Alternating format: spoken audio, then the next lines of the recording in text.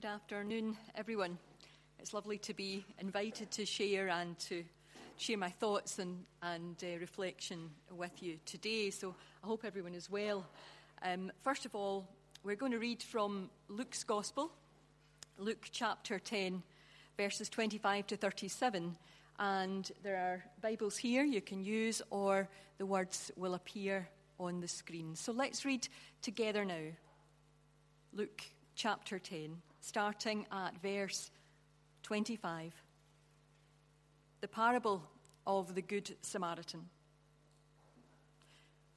On one occasion, an expert in the law stood up to test Jesus.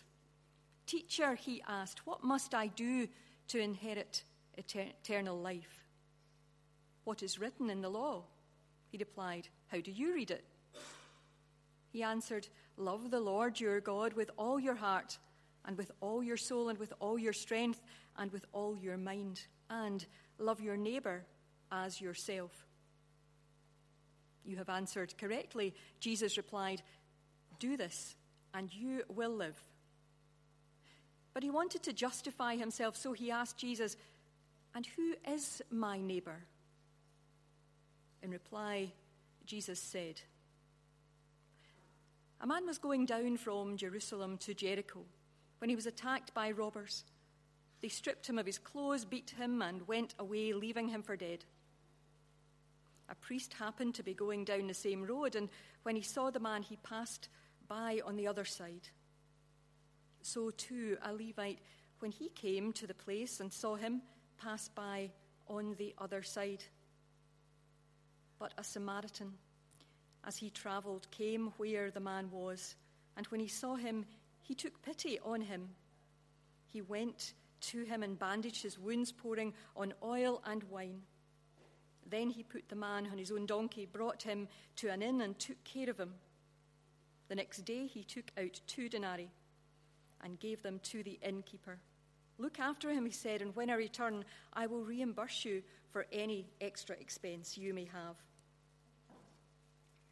Which of these 3 do you think was a neighbor to the man who fell into the hands of robbers?" The expert in the law replied, "The one who had mercy on him." Jesus told him, "Go and do likewise." Amen, and may God bless to us the reading of this, his most holy word. Let's just still ourselves in silence before God.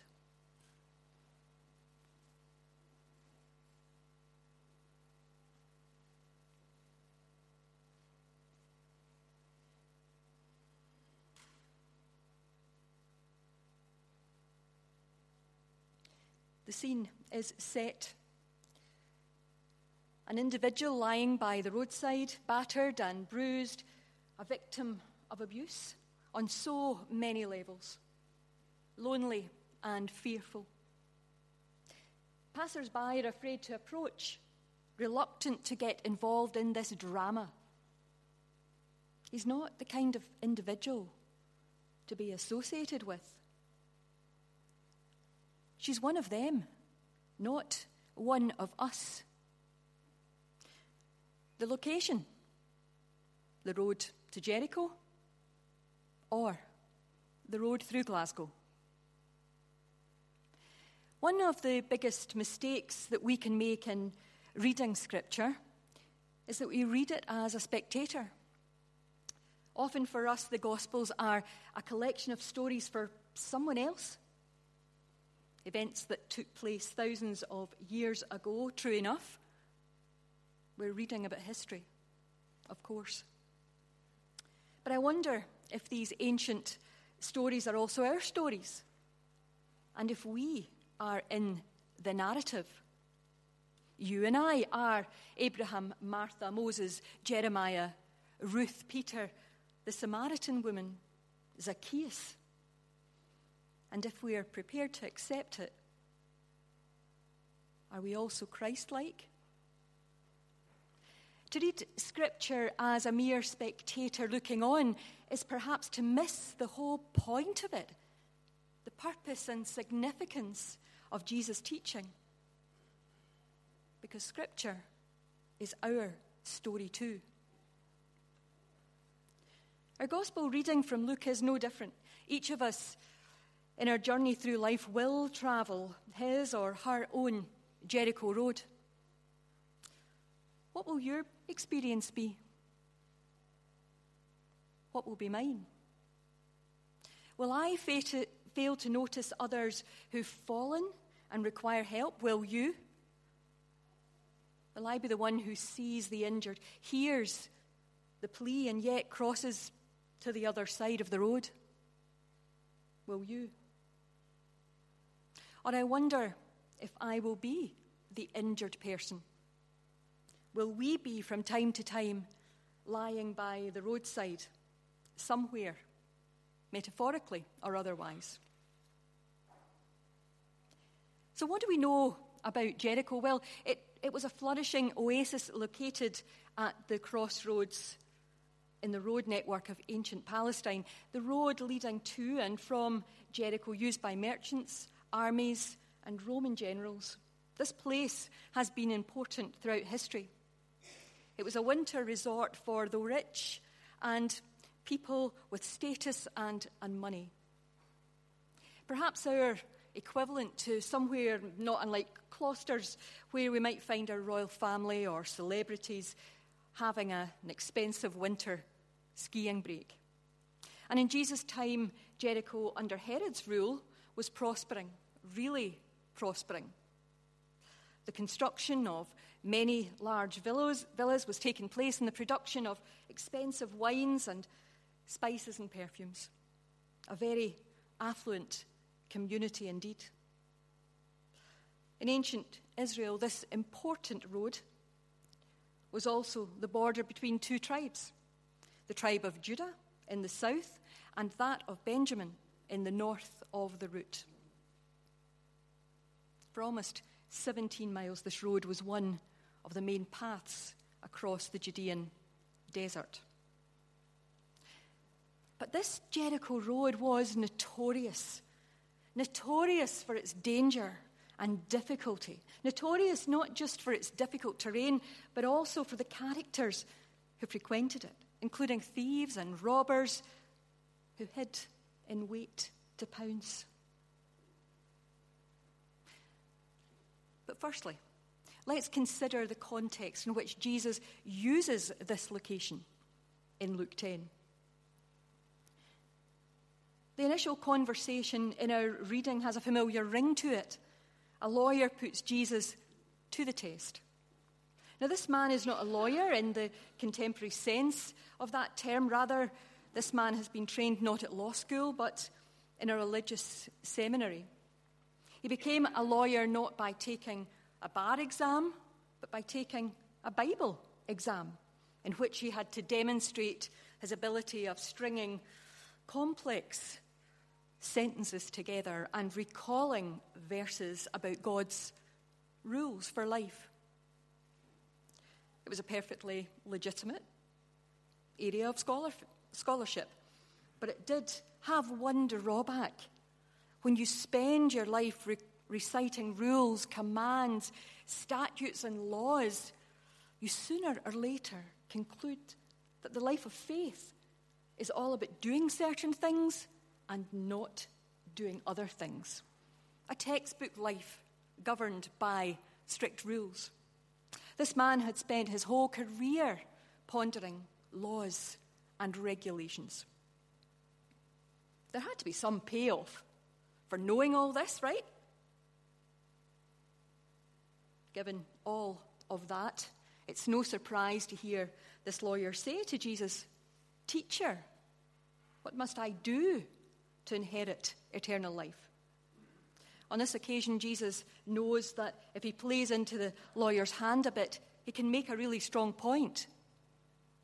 The lawyer asks what to do, and so Jesus goes straight for what he knew this man already regarded as the biggest to-do list in the world: the law of God.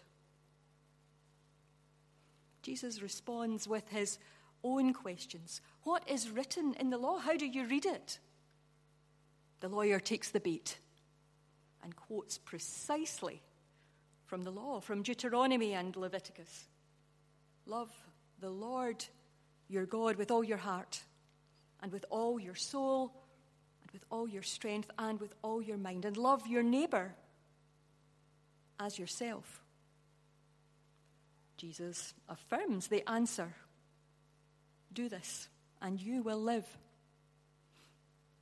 But now the lawyer has another question. Who is my neighbor? Jesus responds this time not with another question, but a story. The story of the Good Samaritan. So how do we inherit eternal life? The word inherit assumes a promise, and perhaps we have a right to it. It builds on the view that God wants us to have this life, eternal life. It draws on the expectations raised in Jewish scripture. Eternal life includes everlasting life, but its focus is on quality, not on quantity. It's the sharing of God's life. Indeed, how do we inherit eternal life? And is there a point at which we've done enough to secure it? A point in our lives when it's a done deal, signed and sealed? This is an important question for all of us. Jesus affirms here that to love God and to love one's neighbor is indeed the way to securing eternal life. Do this, he declares, and you shall live. These words are then echoed at the end of the passage. Go and do likewise. Meaning, do what the Samaritan did. This commandment is the way to eternal life. Jesus' illustration of what the Samaritan did for the injured man gives us much to try to live up to. But here's the problem. Jews and Samaritans didn't talk to each other. A Samaritan helping, assisting, caring for a Jew in their time of crisis? Impossible. Unheard of. How do we inherit eternal life? Is it not enough to love people we like and associate with? People in our own circle? Within our own comfortable network of humans? Not at all. This was an invitation for Jews to take care of Samaritans and Samaritans to take care of Jews, historic enemies. The them and us mentality. And perhaps still noticeable in our society today. Them and us. We don't need to travel far from our own backyard to see divisions. They're all around us. Rich versus poor, religious bigotry, gender inequality, to name a few. Love God and love your neighbour. So what's the relationship between these two commandments? In many religious communities, including Christian communities, there's a real and practical tension between the two. I want to care. Yes, I want to care, but my priority and my loyalty must be to uphold what I believe. Or, believe it or not, I have heard it said, my devotion to Christ leads me to behave in a way that's destructive, in a way that's neglectful and excluding of others. The Bible, from Genesis to Revelation and everything in between, can be interpreted in different ways, and it is. And this can lead to very diverse theological arguments and influences in our church today. After all, it's only 50 years ago that women were accepted by the Church of Scotland for ordained ministry, and at my recent assessment centre and interview, I was asked what my theology around women in ministry was. Well, let me think about that. Duh. And throughout the world, people devoutly committed to a God are often the cause of much hurt and conflict. History demonstrates that. They have a belief that restricts their acceptance of others. They love God, but not all their neighbours, it would seem. Do we love God or do we love our neighbour? Well, by loving your neighbour, you are loving God. That's the message that Luke has for us here. Who is my neighbour? The lawyer asked. In the end, Jesus says, never mind that. Are you a neighbour? Of course, the two questions are related. The implication of the parable is that indeed everyone is my neighbour, and that's why I must be a good neighbour to them. But the shift of emphasis reveals again Jesus' desire that we become bearers of love everywhere we go. If our heart is full of grace, mercy, compassion, and love for both God and everyone else, then we won't ask, who is my neighbour? Because it won't matter. The question becomes irrelevant if you are yourself already being a neighbour to someone on their Jericho road. I recently met a young man who is on his recovery journey in terms of addiction. But his underlying mental health, hurt and pain leads him to be abusive and sometimes violent towards the people around him in the residential unit he stays. After one episode, he said, "Why do you put up with me? When I'm hurting so much, I lash out. Why are you still here?" It's the Christians every time. They never give up. I wasn't sure whether he was chastising me or thanking me. But all we can do is stand there and love him more. Our parable isn't focusing on the perspective of the man in the ditch. Rather, Jesus brings our attention to the behaviour of the Samaritan, whose example the lawyer is strongly advised to follow. The good Samaritan's neighbourly compassion and mercy is the example of none other than God and God's agent, Jesus. For Luke, Jesus relates himself as a compassionate Samaritan, and this has huge implications considering what we know, as I've mentioned before, Jewish-Samaritan hostilities. Such scandalous identification is typical of Luke's Jesus. Here Jesus calls the lawyer, who is a Jew, to act like a Samaritan. And Jesus isn't asking the lawyer to do anything that he's not prepared to do himself. This wasn't in the rules the lawyer knew so well. So, it is in the very offence of the image of the Samaritan as a Christ figure that the parable has its power for us and meaning.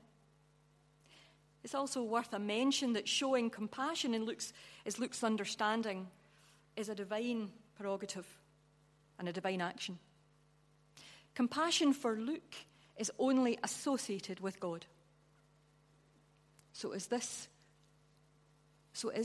Samaritan, when he shows compassion on the man in the ditch, understood to be God's agent, a Samaritan, a Jewish enemy, being Christ-like? Them and us. And how Jesus makes a subtle but significant point: there is no them and us. We're called to love God and to love our neighbour on the road to Jericho and on the road through Glasgow. And we are here. We are here to do that. Since I joined you at this church just over a week ago, I've witnessed the love of Christ being shown to all. Someone walking into the cafe on Friday when I was here as a stranger and welcomed as a friend. We're here, and there's lots to do in Christ's name. On the 29th of November 2013, you may recall it, a police helicopter crashed into the Clutha Vaults, a pub on the north bank of the River Clyde in Glasgow. 10 people died as a result of the accident, all 3 who were on board the helicopter and 6 on the ground, and another person died a few weeks later. I was in Glasgow that night, out with my pals, having a good time. We were a few streets away, but quickly the news was spreading. Another group of people standing near us were frantically on their mobile phones, trying to get some news and clarity about what had happened. Only minutes ago, a few of us headed in the direction of the Clutha. If the emerging details of the accident didn't make us upset, emotional, then the scene before us did. But some people were running towards the disaster to help out in any way they could. In actual fact, it was all becoming a bit of a policing nightmare because so many people wanted to help, running towards further potential danger and not away from it. Not passing by, but showing genuine concern for strangers. And that's how the people of and in Glasgow responded. There was no them and us in Glasgow that night. No football or religious divide that's often the reputation of this city. Before my eyes, there was a human chain of good Samaritans. A human chain. Carrying and passing on their shoulders the injured on a route away from the pub and into safety. The good Samaritan story played out before me on the stage set on Glasgow's Stockwell Street. The painful and compassionate Jericho Road. Stockwell Street, Glasgow.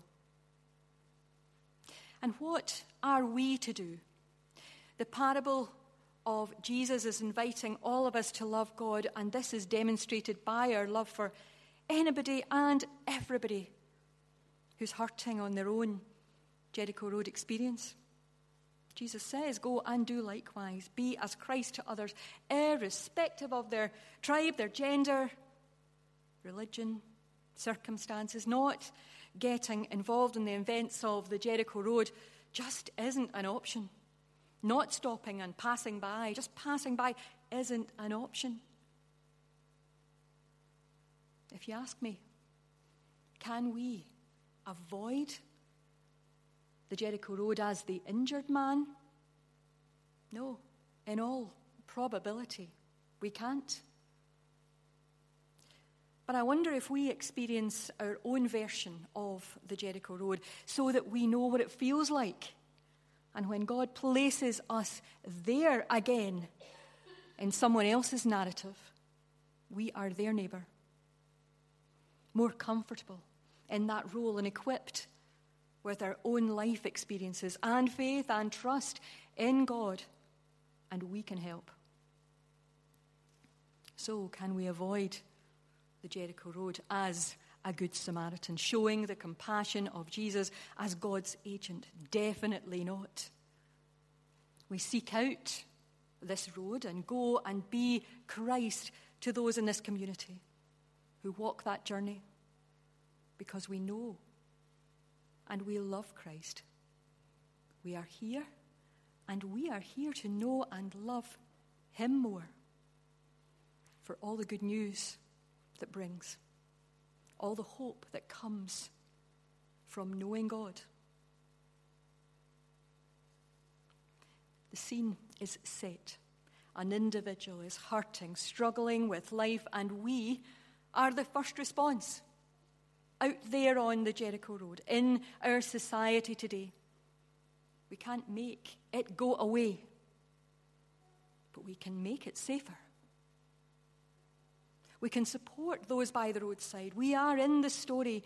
We are in the narrative. This is the moment of encounter, as we see Christ in the face of a stranger, and they see Christ in us. Amen.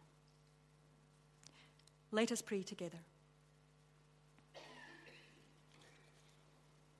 God of love, give us a deep love for you so that we can see the world as you see it. Feel the compassion you feel and be people whose lives demonstrate your love to others. So open our eyes that we might see what the Good Samaritan saw. Grant us the insight to see the need in others, the wisdom to know what to do, and the will to do it. We acknowledge that we know what love is because you first loved us. We know what kindness is because you have shown us your kindness. We know what grace and forgiveness are because you have forgiven us. You find us on the roadside where we are, and you send us out using that encounter with you so that others may know you better. You send us out to heal brokenness and tend to wounds. You give us peace even when the road ahead is unsafe, unfamiliar, unmanageable, and we have to face the unthinkable. We thank you, loving Father, one God in three persons, Father, Son, and Holy Spirit. Amen. We conclude our worship with the band leading us in praise.